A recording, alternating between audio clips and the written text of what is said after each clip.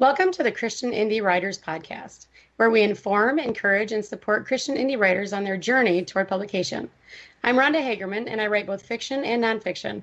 I'm currently working on a series of articles for my hometown historical society.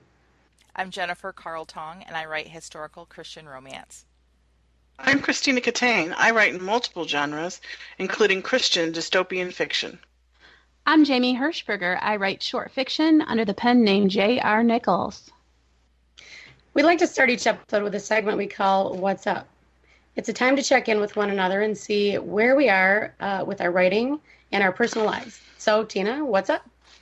Well, I had a kind of a highlight of my, this week that was kind of my favorite moment kind of thing, where my son wrote a paragraph for a writing prompt, and it seems really good to me, but I'm his mother, and so I thought, well, I'm probably biased because, you know, we put our little, their little scribbles on the refrigerator when they're little, and we're so proud, and nobody else can tell what it is.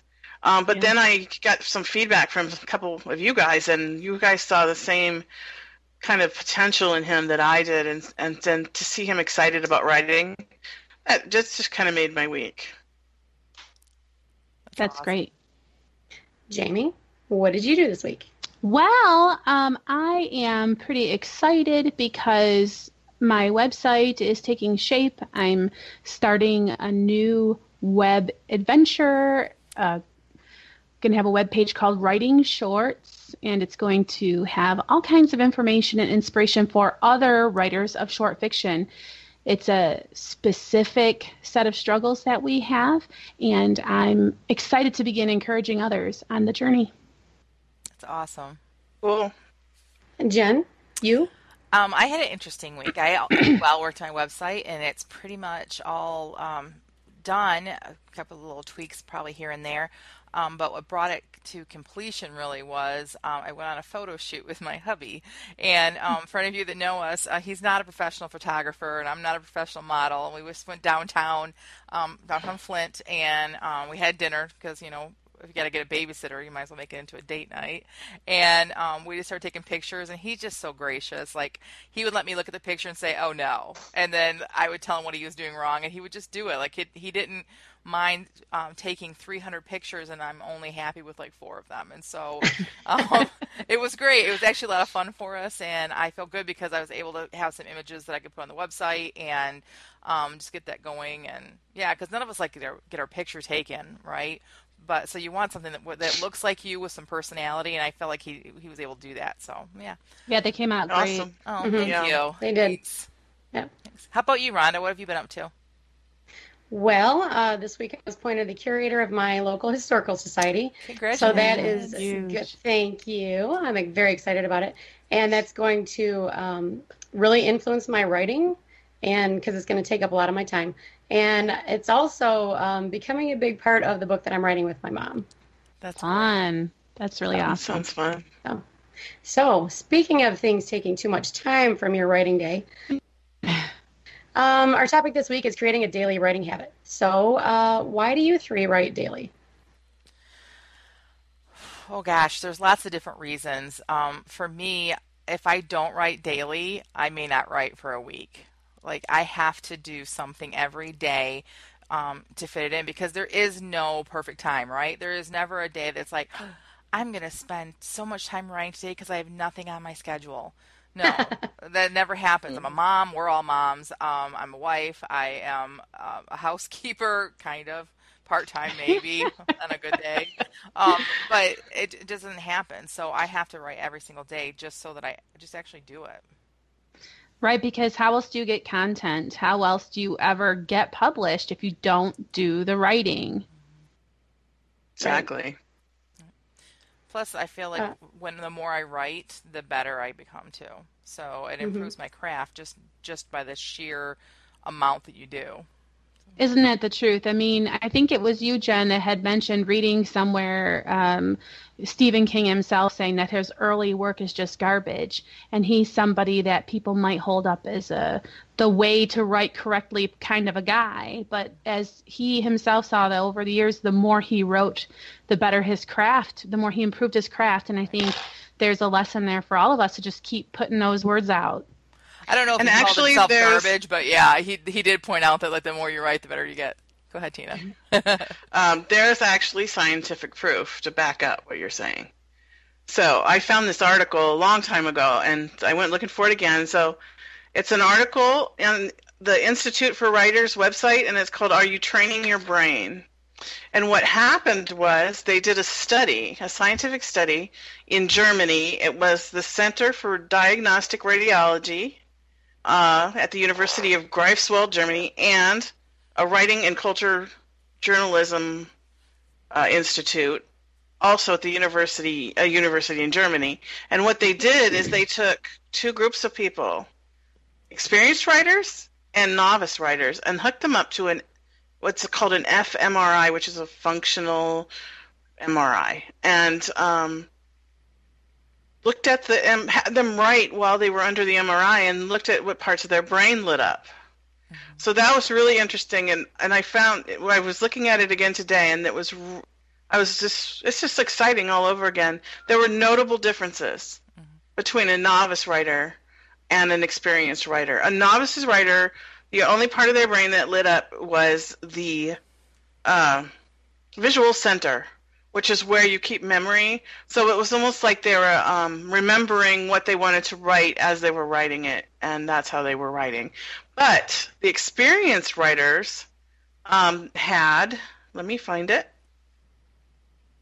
their prefrontal cortex and their basal ganglia lit up when they were writing.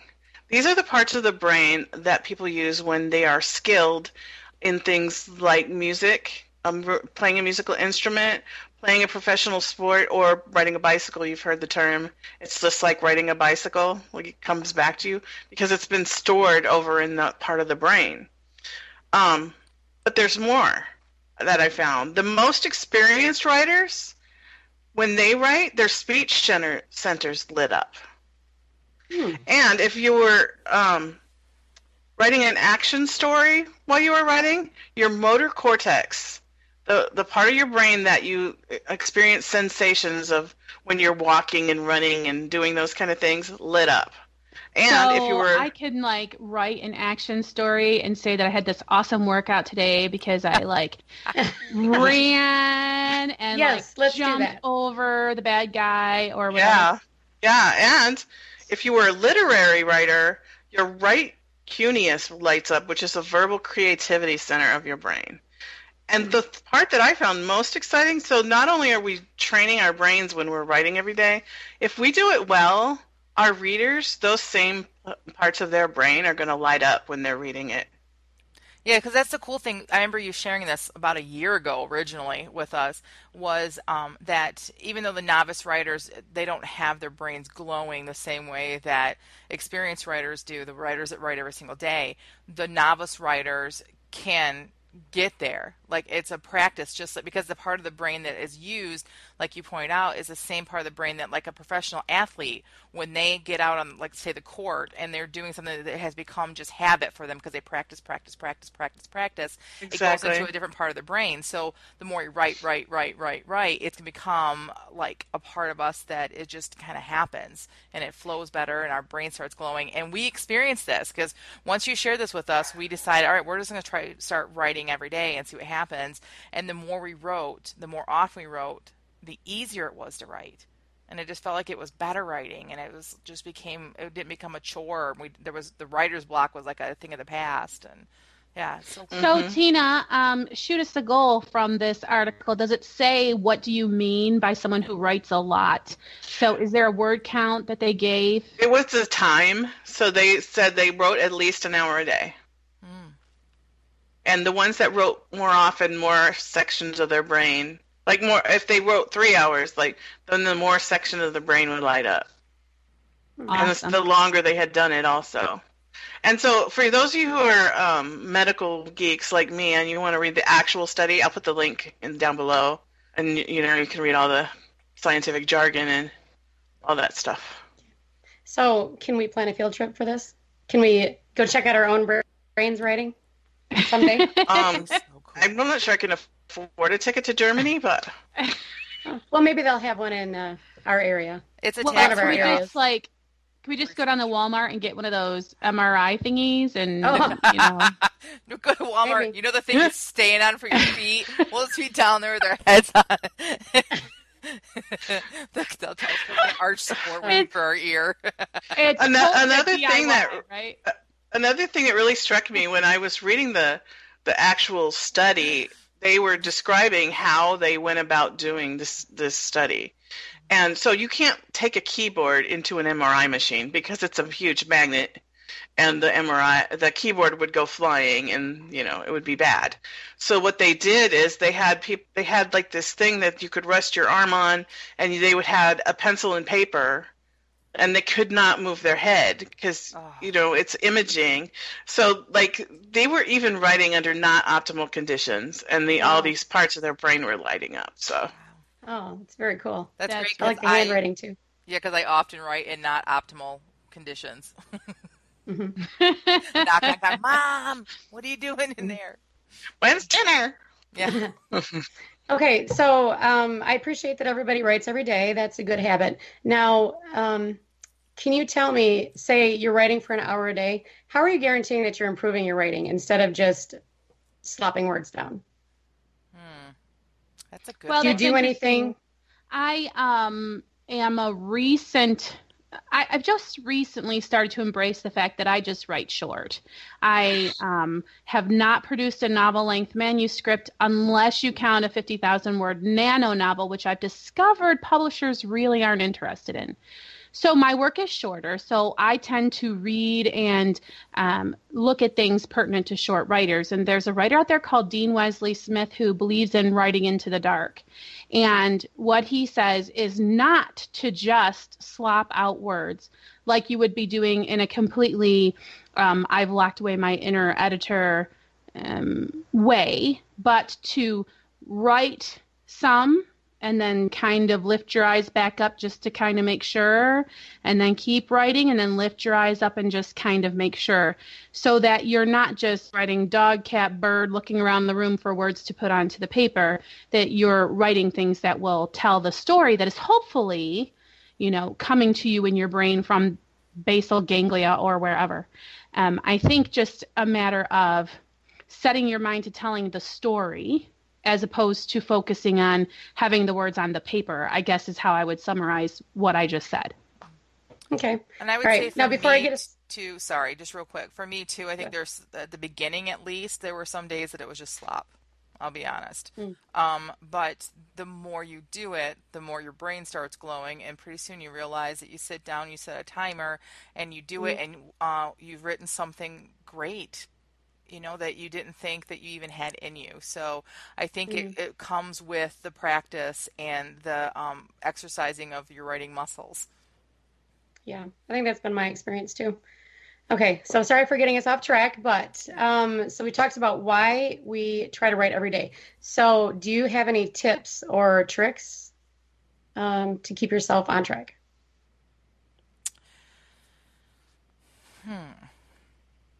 Well, I mean, I think it first starts with just deciding you're going to do it, just making the commitment that you are going to write every day. So it was so funny because when Tina said, well, actually it was an hour a day, I could feel sort of a whole hour kind of like racing through us. And I know I was thinking about our podcast listeners, like, I don't have a whole hour to write every day. Well, that's fine, because maybe your goal should not be to write every day.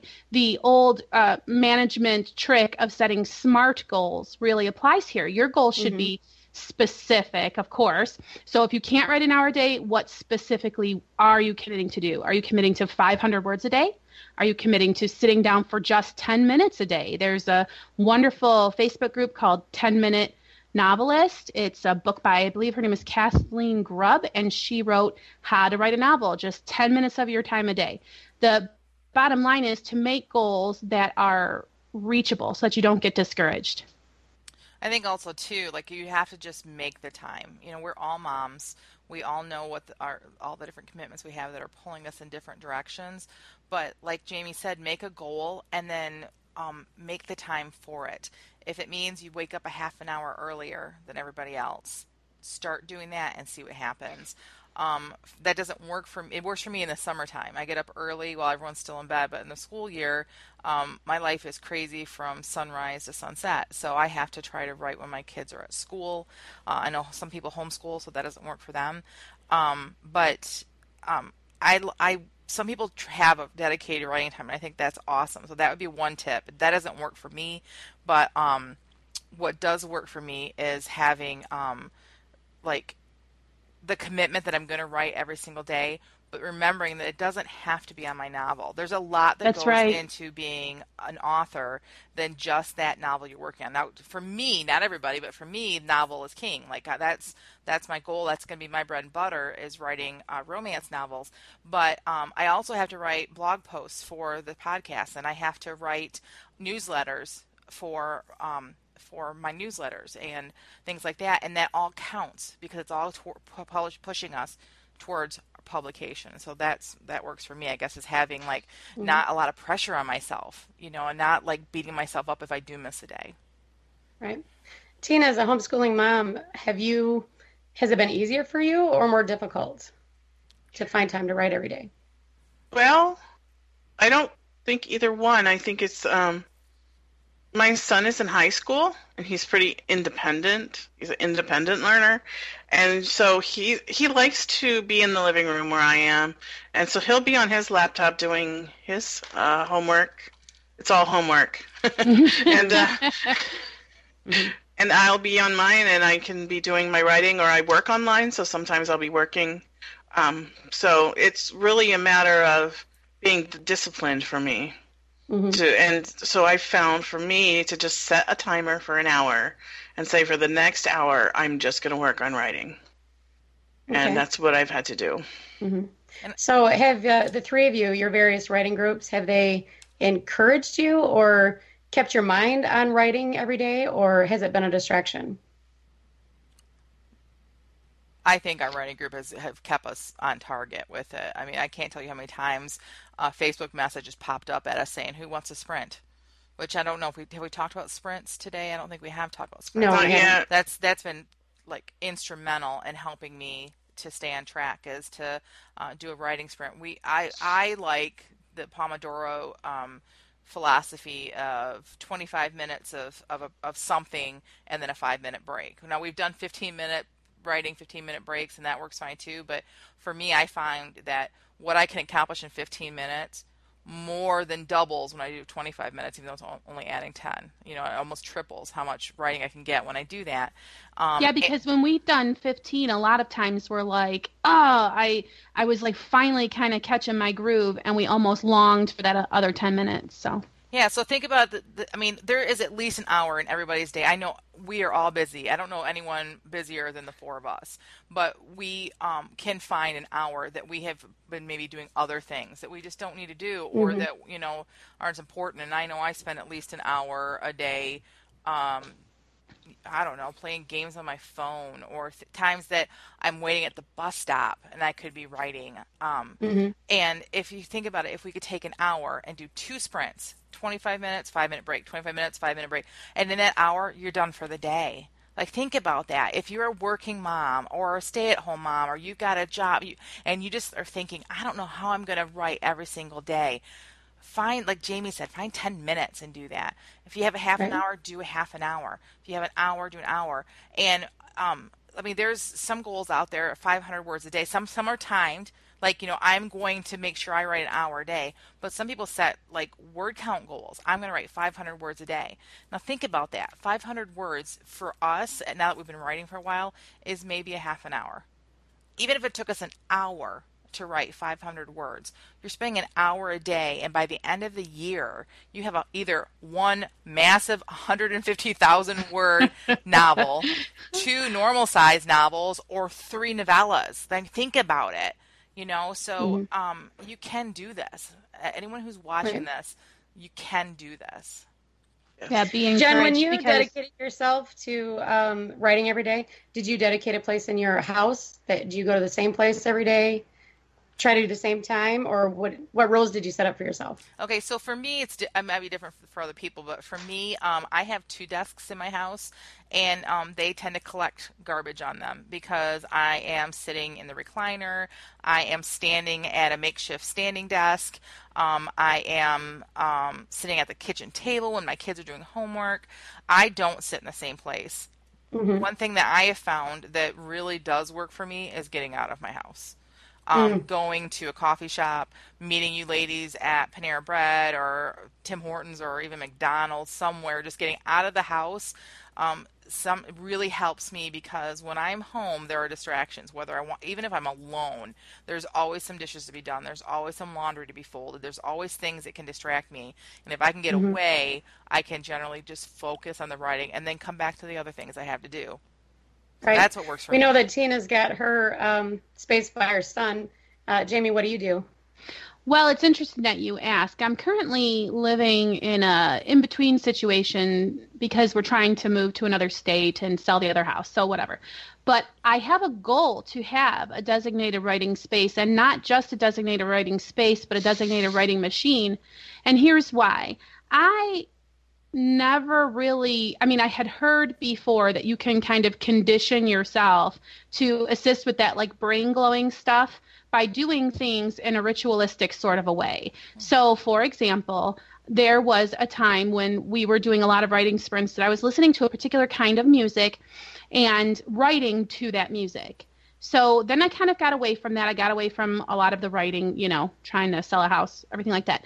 And then the next time I went back to do a writing sprint and I put that music back on, I was like, fount of ideas are flowing from my fingertips.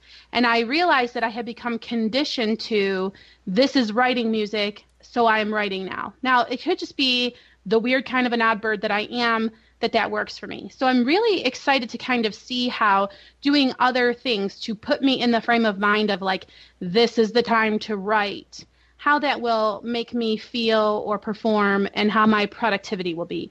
At the time, I do not really even have a space that I could claim for myself. We're in kind of a small situation with 5 people. So, but this is like a goal of mine. Maybe, and when I do that, I will report how I feel about how that's working for me. Mm-hmm. I think you mentioned another really good tip there too, though, Jamie. You mentioned the music, and I'd like to kind of talk about that a little bit too, because I listen to the same. I think some of the other ladies do too. The same music. It is like a binary beat music. It'll be classical music or some sort of instrumental music, but they have put binary beats and brainwave like music is what they call it underneath, and it's for helping with studying or being productive. And I have found when I use that, man, what a difference. Especially when you use it repeatedly. Yes, and I mean, okay, so like Ever the Skeptic, I don't know if it's a placebo effect or not. I mean, I could be listening to Little Miss Can't Do Wrong over and over on a loop, and maybe that becomes my writing music. So if you're someone like brainwave beats, what is that? Well, then just try it with whatever music. Try it with just Mozart. Try it with just the same Kenny G soundtrack. But try and see if you can condition yourself to where when I am in this environment, I am writing, and put yourself in the creative space where the story is flowing from you, instead of in the space where I'm a business person and I have to advance my, writing career by working on a website or checking out what people are saying about me on social media. No, it's writing time. And you know this physically as well as mentally because you've put yourself in that environment. I've started using that binary music for work and when I work too, because sometimes the work is pretty boring and I'll find myself nodding off. So I look specifically for loud, upbeat binary music that I use when I'm working, and then I use a different one when I'm writing. And along those lines, Tina, do you write better in the morning or at night or whenever? Whenever I've had time to daydream, I write better. Okay. Wow, so that's good. I like it. Mm-hmm. What about you, Jamie? Oh, gee. Well, I do best, I think, when I'm fresh early in the morning. And also it helps that everybody else is still asleep. I intentionally do not wake them until I felt I've made some kind of process. Again, I'm a homeschooler. So until I know I've made some kind of progress on my own writing, I don't wake them up and get them involved in everything that they have going on. And then that's just sort of situational. And this is another reason why I really want to kind of get a dedicated writing space, because I'm in a phase of my writing career where I feel very chaotic. And I think it will help me to hang my goals a little more neatly in my mental closet if I have a dedicated writing space and just a little more structure to what I'm doing. But for the most part, I'm best when I'm fresh in the morning. Okay. What about you, Jen? Well, as you ladies well know, I'm not much of a night owl. Yes. I am referred to as the old lady in the group because 8 o'clock comes and I'm like, whoo, so late. But I also get up at 5:30 every morning, so that kind of helps with it. For me, I honestly write best in the summer when my kids are off school. You guys can probably all attest to that. When I've gotten sleep all the way without having to have an alarm clock to wake me up, and then first thing in the morning. But during the school year, when I have to get up by an alarm clock, I am better midday after I've gotten through everything with my kids and kind of get a handle on what my day is going to look like, and then being able to sit down. So so it just depends on what kind of sleep I get, honestly. I would think that this is more or less universally true of most moms.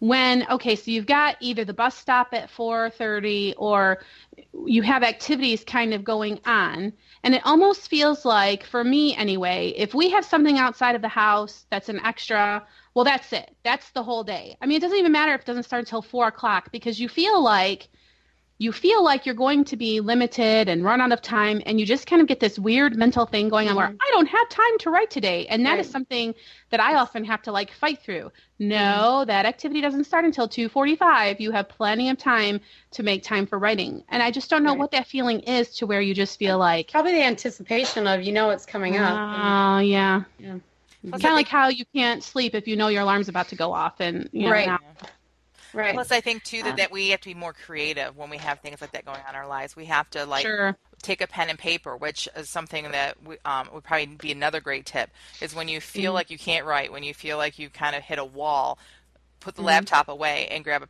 old-fashioned piece of paper and a pen, and you'd be amazed, because it uses a different part of your brain, right? Like, we're using different parts of ourselves, and all of a sudden you're writing something different, and writing in a different way, and all of a sudden things start coming. And so that's what I find myself doing sometimes at the bus stop, if I have parent-teacher conferences and I'm waiting outside for a while, or I just I have to make myself find creative ways to write when my kids are busy.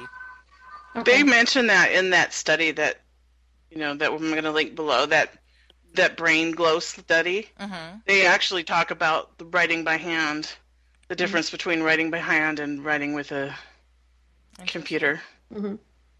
How do you, so when you set a goal for yourself, how do you all feel about changing the goal? Are you okay with having different goals for different times or projects, or do you think that you have to stick with what you set for yourself to begin with? Jamie? It's interesting that you would ask that, because the sin that I fall into the most is pride, I think. And so I think a lot of times I will set a goal and I will not be able to make it for reasons that are out of my own control, because I'm also like, well, so-and-so is just making a lot of excuses why they couldn't make their goal. And so now here I am, someone who didn't meet my goal, and I have to eat a little bit of crow about it. But, and then I have excuses that I'm like, oh, wait a minute, am I just making excuses? Well, the, website domain company didn't release my name. You know what I mean? So then I have to realize that possibly I shouldn't be critical of other people who have to make adjustments to their goals. So I tend to be the kind of person where I don't like to make a goal unless I know I can meet it. But it's really funny how the Lord is working with me that can be, you could fall into a place of pride there if you can't be flexible. I do also have a little bit of fear that if I don't honor my goal, then that's something that's negative on my character, again, because of how I tend to be judgmental of others. So it's really, I think, sort of a spiritual thing that you have to work out. I mean, you can't, if a man doesn't work, he doesn't eat. So you don't want to become Mr. Lazy Sloth who's like, oh, well, I didn't meet the goal, so what? But then you can't think you've dishonored your family, need to fall on your sword if you don't meet a goal either. Because I think either way, you're either coming from a place of pride or a place of sloth, and neither is really good. Mm-hmm. This shows a big difference between me and Jamie, because I'm the one that's like, goals. I make them. They're there. I love watching them swish by those, those dates I set. Oh, I'll be done by then. Oh, there it went. It doesn't mean I don't want to reach my goals, but I don't have the same kind of stick-to-itness that Jamie does, which may be why my book still isn't out. But this is the book that's finished. This should be published by now. So I think I'm somewhere in the middle between you two. Yeah, probably. I'd like to meet my goals, but I have no problem adjusting them if I realize that I bit off more than I can chew, and I need to be more realistic. Yeah. What about you, Rhonda? Well, I constantly set goals for myself, and I have multiple levels of goals because I know that sometimes I'm a little ambitious. So I will set intermediate, I know I'm not going to get to this goal today, but I can get to this smaller goal that I've set. So I can get discouraged really easily if I keep failing at something. So I just try to work with that part of my personality, but I still try to have some discipline. So these different levels of goals that you have, are they also color-coded?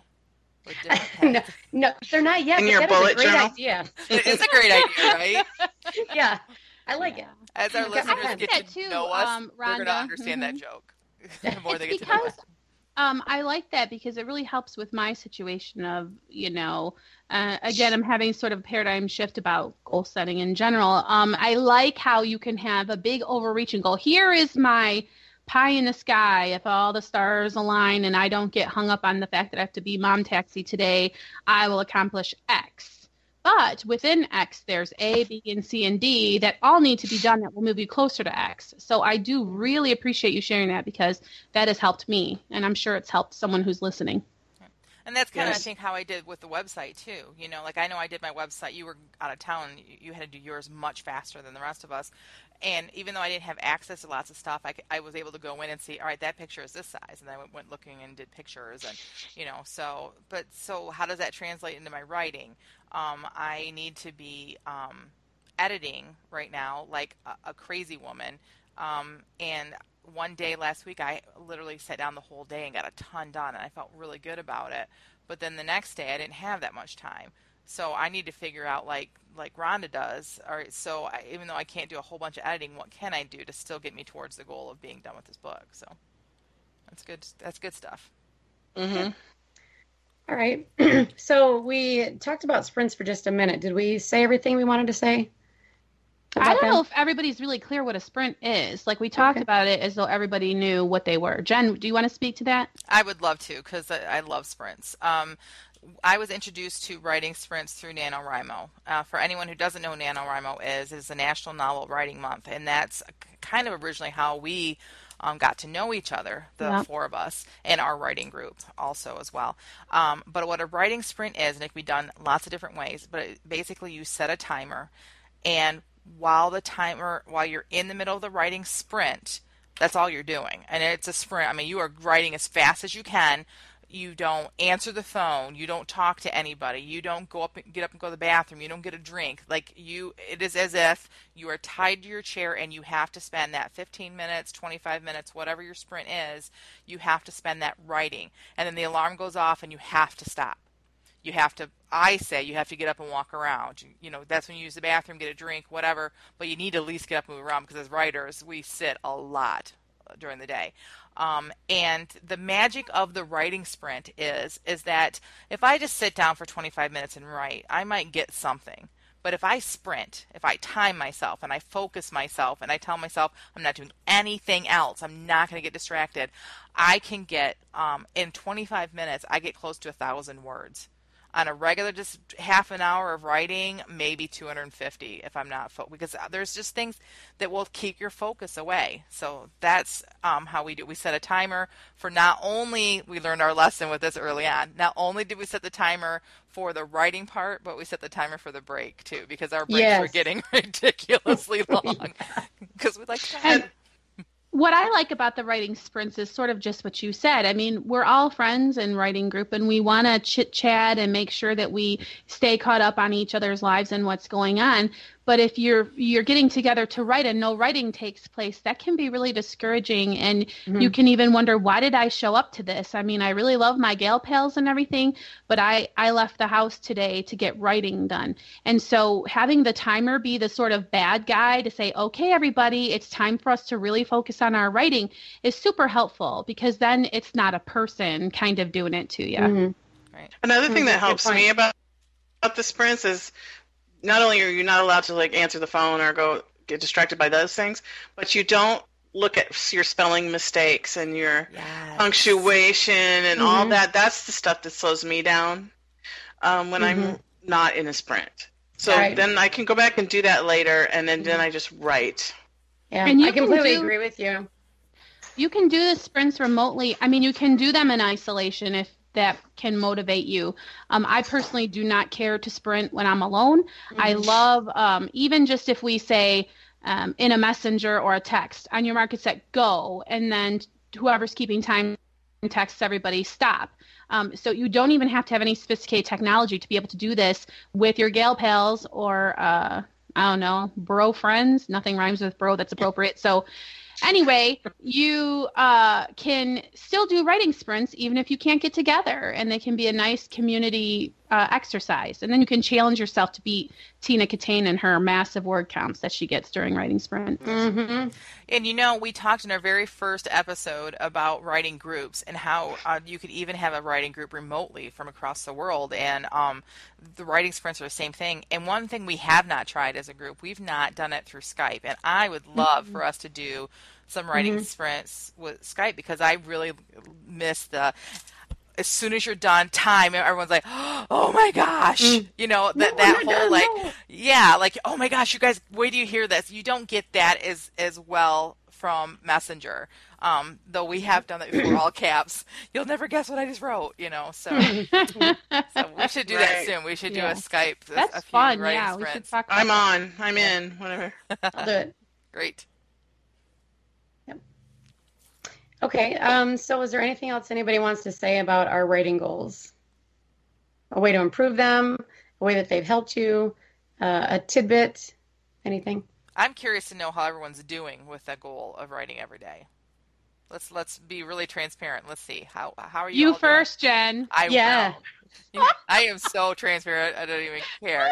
You guys know it. I've been doing, I want to say, my initial knee-jerk reaction is say, terrible, I'm doing terrible with the writing.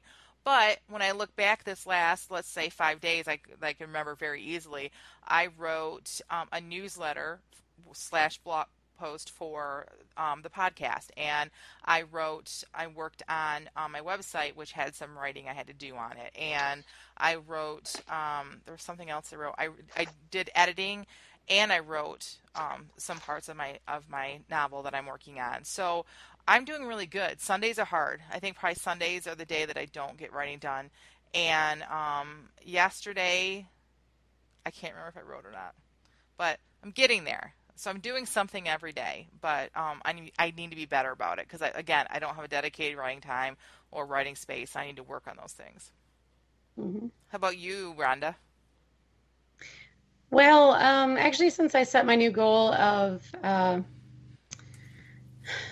writing the nonfiction articles, I've been writing more. And I don't know if it's because I enjoy reading nonfiction better than fiction. Maybe part of it is kind of what I'm leaning toward right now, but it's easier for me to write nonfiction, and that has made me stick with that goal much better. Awesome. Yeah. Well, I would like to think also it's because you came back from Florida and were embraced by us, and we have just been so helpful to you. Yes, absolutely. That is probably 99% of it. Oh, sure. Yeah. Tina, are you doing... Yeah, if it wasn't for this writing group, I probably wouldn't be writing at all Oh.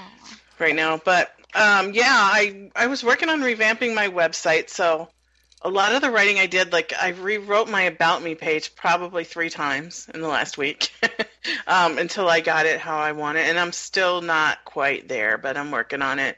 I wrote a blog post for my website.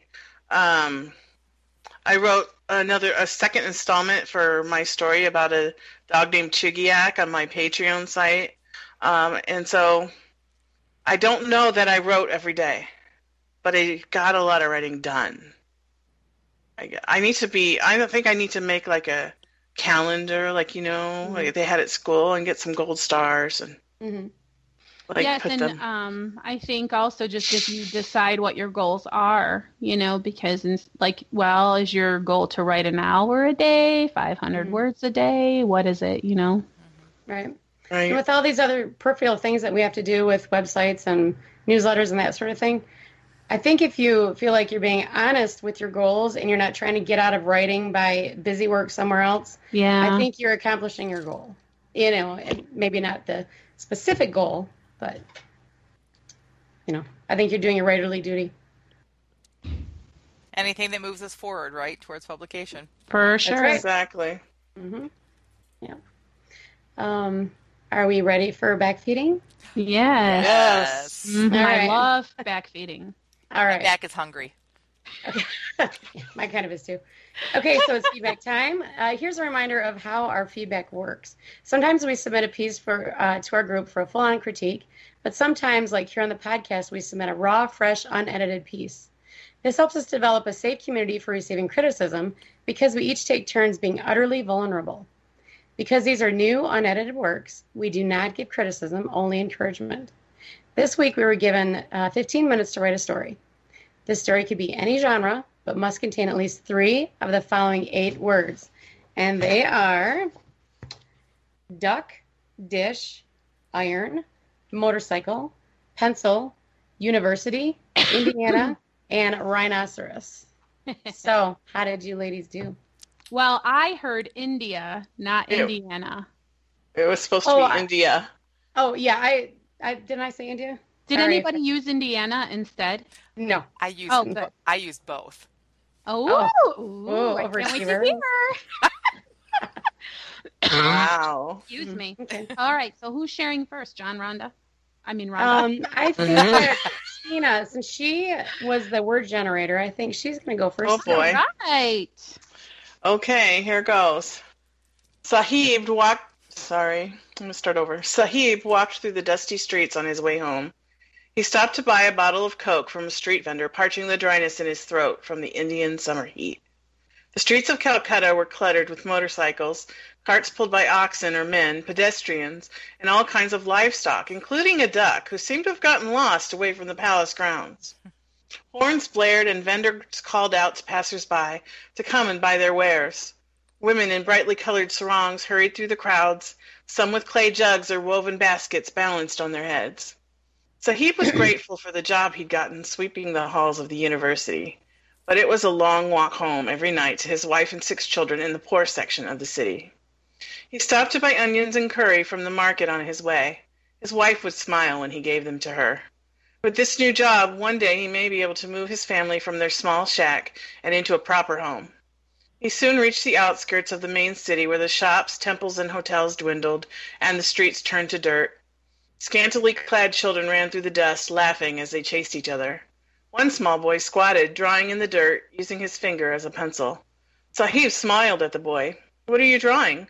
"A rhinoceros," the boy declared proudly. "Very good," Sahib said before continuing on his way. When he finally reached his own hut, the sun was setting, painting the sky burnt orange and cooling the air.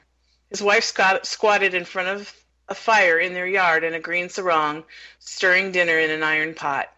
"I brought onions and curry," he said. "Oh, how wonderful," she replied. The children ran to hug their father, and Sahib sat at last to rest his tired bones. Yay! That was really good. Have you been to India? Yes. Okay, You could tell. I can tell because I did have a movie going through my mind. You did such a good job creating a scene. Amazing, yeah. And your use of the words, too, really creative. Yeah. Love it. And I loved how you were so descriptive, but not in a flowery way. Stirring, I don't remember the line, but stirring whatever in an iron pot. Like, that is so descriptive without it being like, the pot was from Bangladesh and blah. I mean, it was just enough. And I really love Sahib. I really want good things for him. Right. How many of the I words really did you enjoyed use? drawing the rhinoceros. I loved it.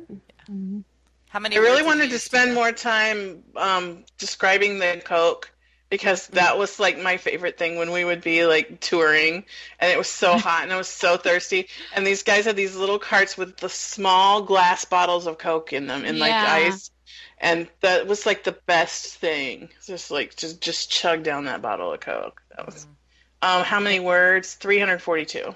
No, how many of the words that we had to use?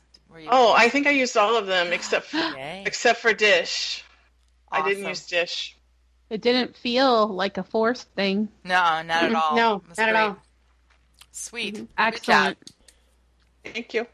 Okay. Jen, why don't you go next? Sure. Can I borrow a pencil? Annie sighed. May I borrow a pencil? You're all out of pencils, too?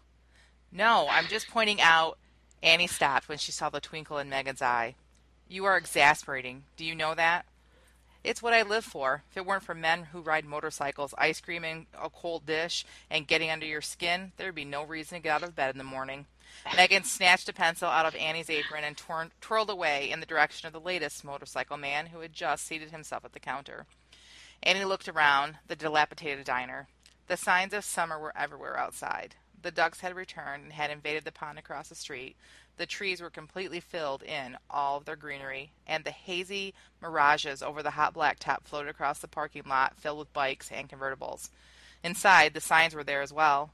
The diner, located just off I-69, was a popular stop for businessmen charading as bikers on the weekends, as well as university students taking breaks from their summer road trips. Annie didn't pay much attention to the bikers. It was the college kids she watched, jealously. Had she made different choices in life, it might be her finishing up her degree and taking a summer off to travel the beaten-up roads of Michigan. But alas, there would be no summers off for this single mom, no exciting worldwide trips, unless you believed, like her little Lucy, that their upcoming trip to Indiana would actually transport them across the globe to the real India, full of elephants and rhinoceroses and other exciting adventures. If only she realized that Indiana would only transport them to one of the worst possible trips ever, a trip to meet Lucy's dad. Order up. Lucy reached for the dish placed under the warming lamp. At least Indiana would offer a break from this place. I love it. Yay! I was going to ask if this was Warren's granddaughter, but forget it.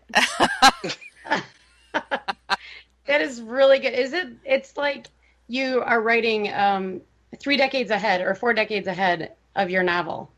I like it. Oh, really? I imagined right now, but I can see what you're saying there. Yeah. Well, there's really nothing to place it in today because anything you said could have been, a couple decades ago too. Plus, I like that. I like being able to imagine my own scene.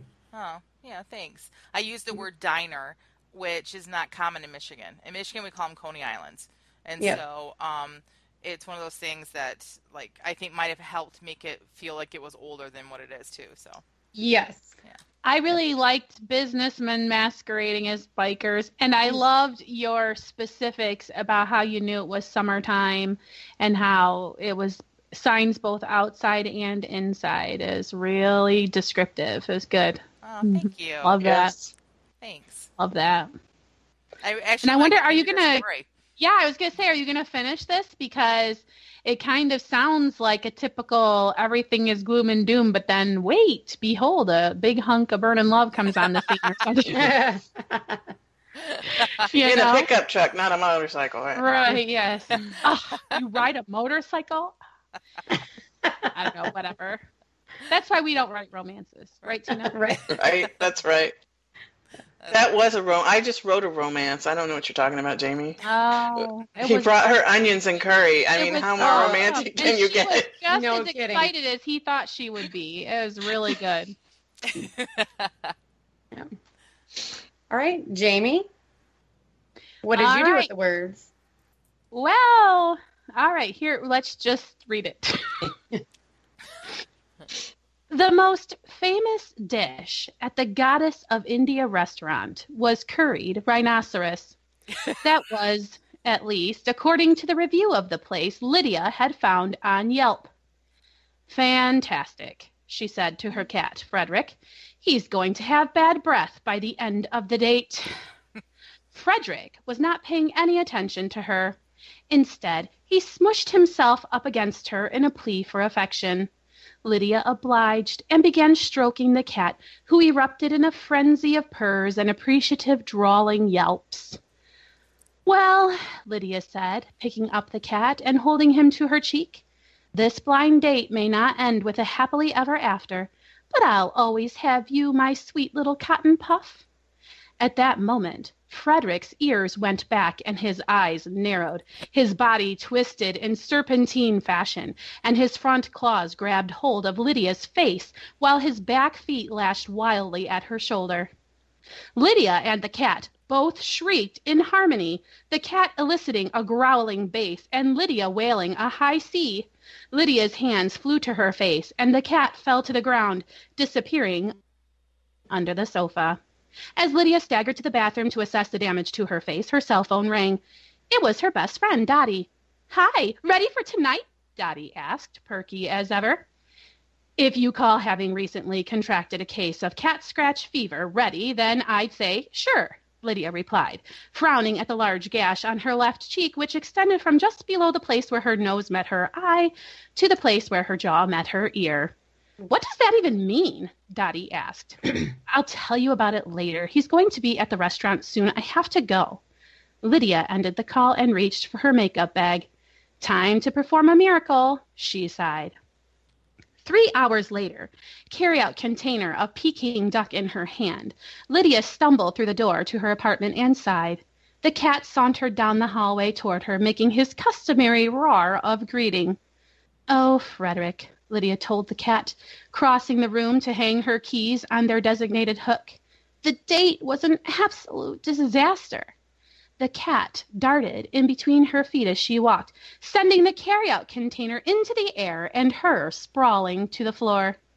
Lydia was not hurt physically, but she did not get up. Laying there on the cool tile floor, she felt helpless and vulnerable, and in that moment, the situation felt like a metaphor for every area of her life. She lay there in the dimness of the evening and sobbed. When she'd finished, she sat up, wiping her eyes and nose with her sweater sleeves. At least I have you, Frederick, she said. Frederick? She glanced across the room toward the far-flung carry-out container, where there sat Frederick, fully absorbed with the work of tearing into her leftover duck breast. I feel like I have been Lydia before. Right, seriously. Minus the cat scratch. I kept waiting for the cat to turn into an alien and could declare his undying love, and this was why he was sabotaging her blind date. Yeah. I switched your duck for Cheetos. Mm-hmm. Yeah. That's awesome. That was really good. I liked it. You're so good. Mm-hmm. Awesome. I love how you always use animals. Like I don't have that gift, but I love how you're able to like have an animal without the animal actually talking, though you've done that before too, without having the animal actually talk. Like they have a complete personality and completely take over the whole show. Do you know what I mean? Like you know how they say, like, who was it that said John Wayne he never wanted to work with children or animals because they would just like upstage him, or then they were hard to work with or whatever. Like this is a story that you wrote in 15 minutes, and like the cat just has a complete personality and takes over the story. I just love it. Right. So good. Yeah. It's so diabolical. You have a cat? Did you ever have a cat? I did not ever personally own a cat, but I've known many types of cats. Mm-hmm. My roommate had a cat once that I actually liked. I mean, it was just kind of like you would come home and the cat would be so happy to see you. And we would sit on the couch just talking to each other, and the cat would lay there in the middle of the room just as happy as could be to be spending time with us. Like, that was an okay cat, you know? Mm-hmm. Right. But mostly I think cats are mean. If you couldn't tell. Yeah. This cat is mean anyway. Or I think this cat is just like, I think you're more into me than I am into you. Yes. Feels. Yeah. Yeah. Well, all cats are like that. Like, you have to be chosen by a cat. Mm-hmm. You don't choose cats. Poor Right. Lydia. I know, and I would like to know more about Frederick too. So I hope you continue this, and because he seems like it could be very dull or very interesting. I'm not sure. I know. Mm-hmm. Oh, I just have ideas popping into my head. Okay. Good. Thank you for that. All right, Rhonda. Okay. You guys You're ready? up. Yep. All right. Mine's short, handwritten. Okay. Jen, I need to talk to you about pencils later, apparently. Okay.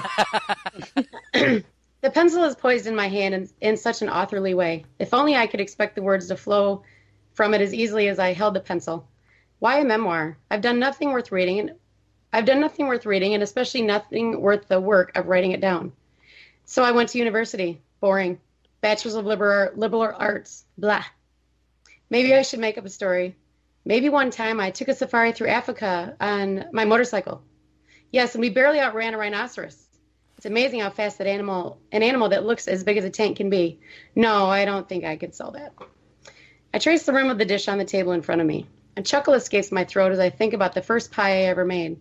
I served Granny a slice, or should I say a glob, of that very tart lemon pie on this very dish. The pencil in my hand looks different now. I begin scribbling a few hesitant words on the page. I visited my grandparents one day when the lemons were just getting ready to pick. Grandma shooed me and Papa out the back door on a mission to fill her fruit bowl with the little balls of sunshine. As far as I got. That was the end. Very good. Hey, we shouldn't have stopped her writing, and then we could have gotten Yeah. more. Probably, I should probably type these short ones so that I can get more out. I super love that he's like, why would I write a memoir? I have done nothing. I mean, haven't you ever felt about like, why should I write? I don't have anything to say. Or, I mean, it's just really a really good peek inside of a person's mind who's just stuck.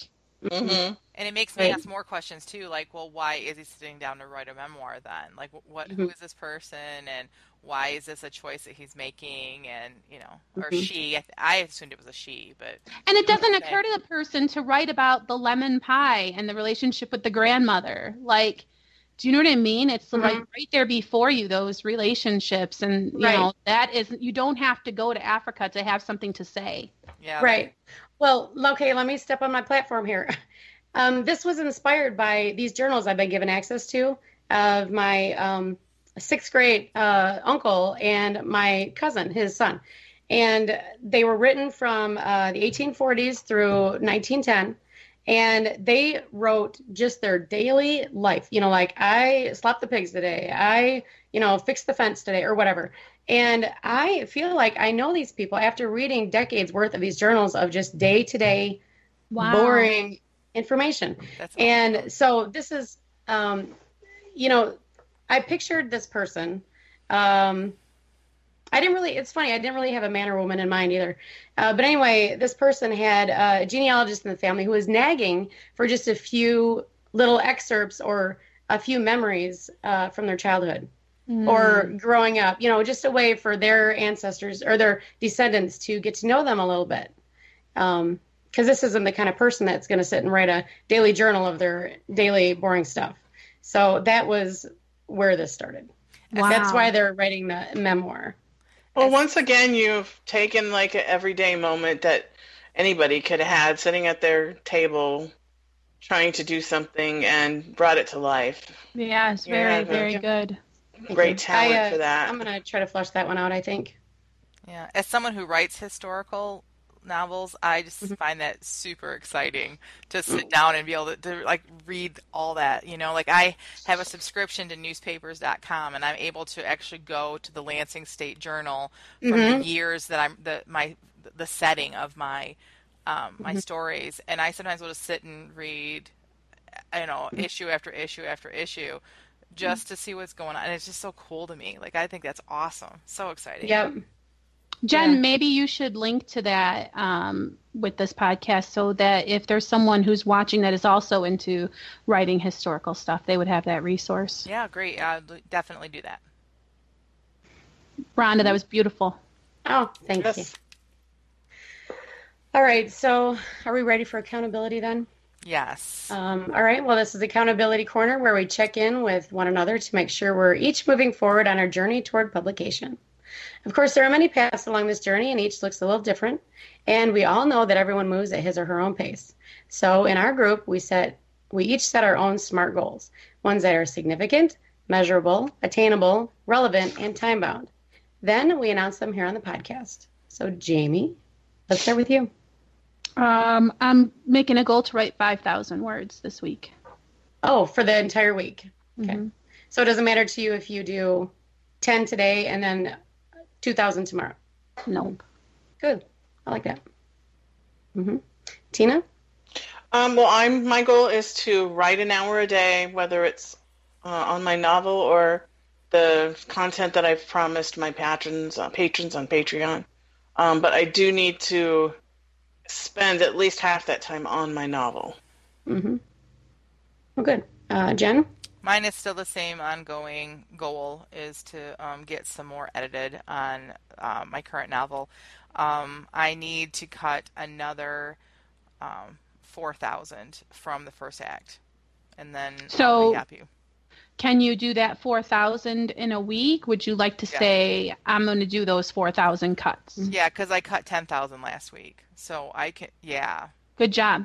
But I'd like to cut maybe even a little bit more than 4,000, because I think, as you guys know, I cut out some characters and some chapters, and I believe I'm going to write a character back in that I took out. So I'll have to add a little bit to it, but... I'm sorry, it's kind of a sidetrack, but it's so weird how you can create these characters and then, like, obliterate them. I know. Like, if I just erased Frederick, I would feel a loss. It would feel really bad. Anyway. Yeah. Well, here's the thing, that's what I think held me up for so long, too. And then, like you had pointed out to me once, you're like, that's just so much work, all those thousands of words you're cutting. But, again, like I said, the previous episodes, I wrote this book first, and it's just not as good, and it's not as concise as it should be, and it's a better novel as I'm cutting things out. But also, the characters I'm not losing forever. I decided, yes. So this book is book number 3 out of 4 in a series, but I'm going to, when that series is done, I'm going to start a new series that follows the couple from this book in their married life. So that's nice. Yeah. Exciting. Yeah. So Jen, do you think you need to set up an appointment with Tina to get those words cut out? I seriously need to have Tina go through and tell me this is useless. Take this out. Garbage. Yes. Yes, and she says that because she took a piece that she said, do you like the piece with or without this chunk of words? And Rhonda and I and the other ladies in our group said, we like it without. And Jen says, yes, Tina said to chop all of that. So. Yep. I had a lucky day.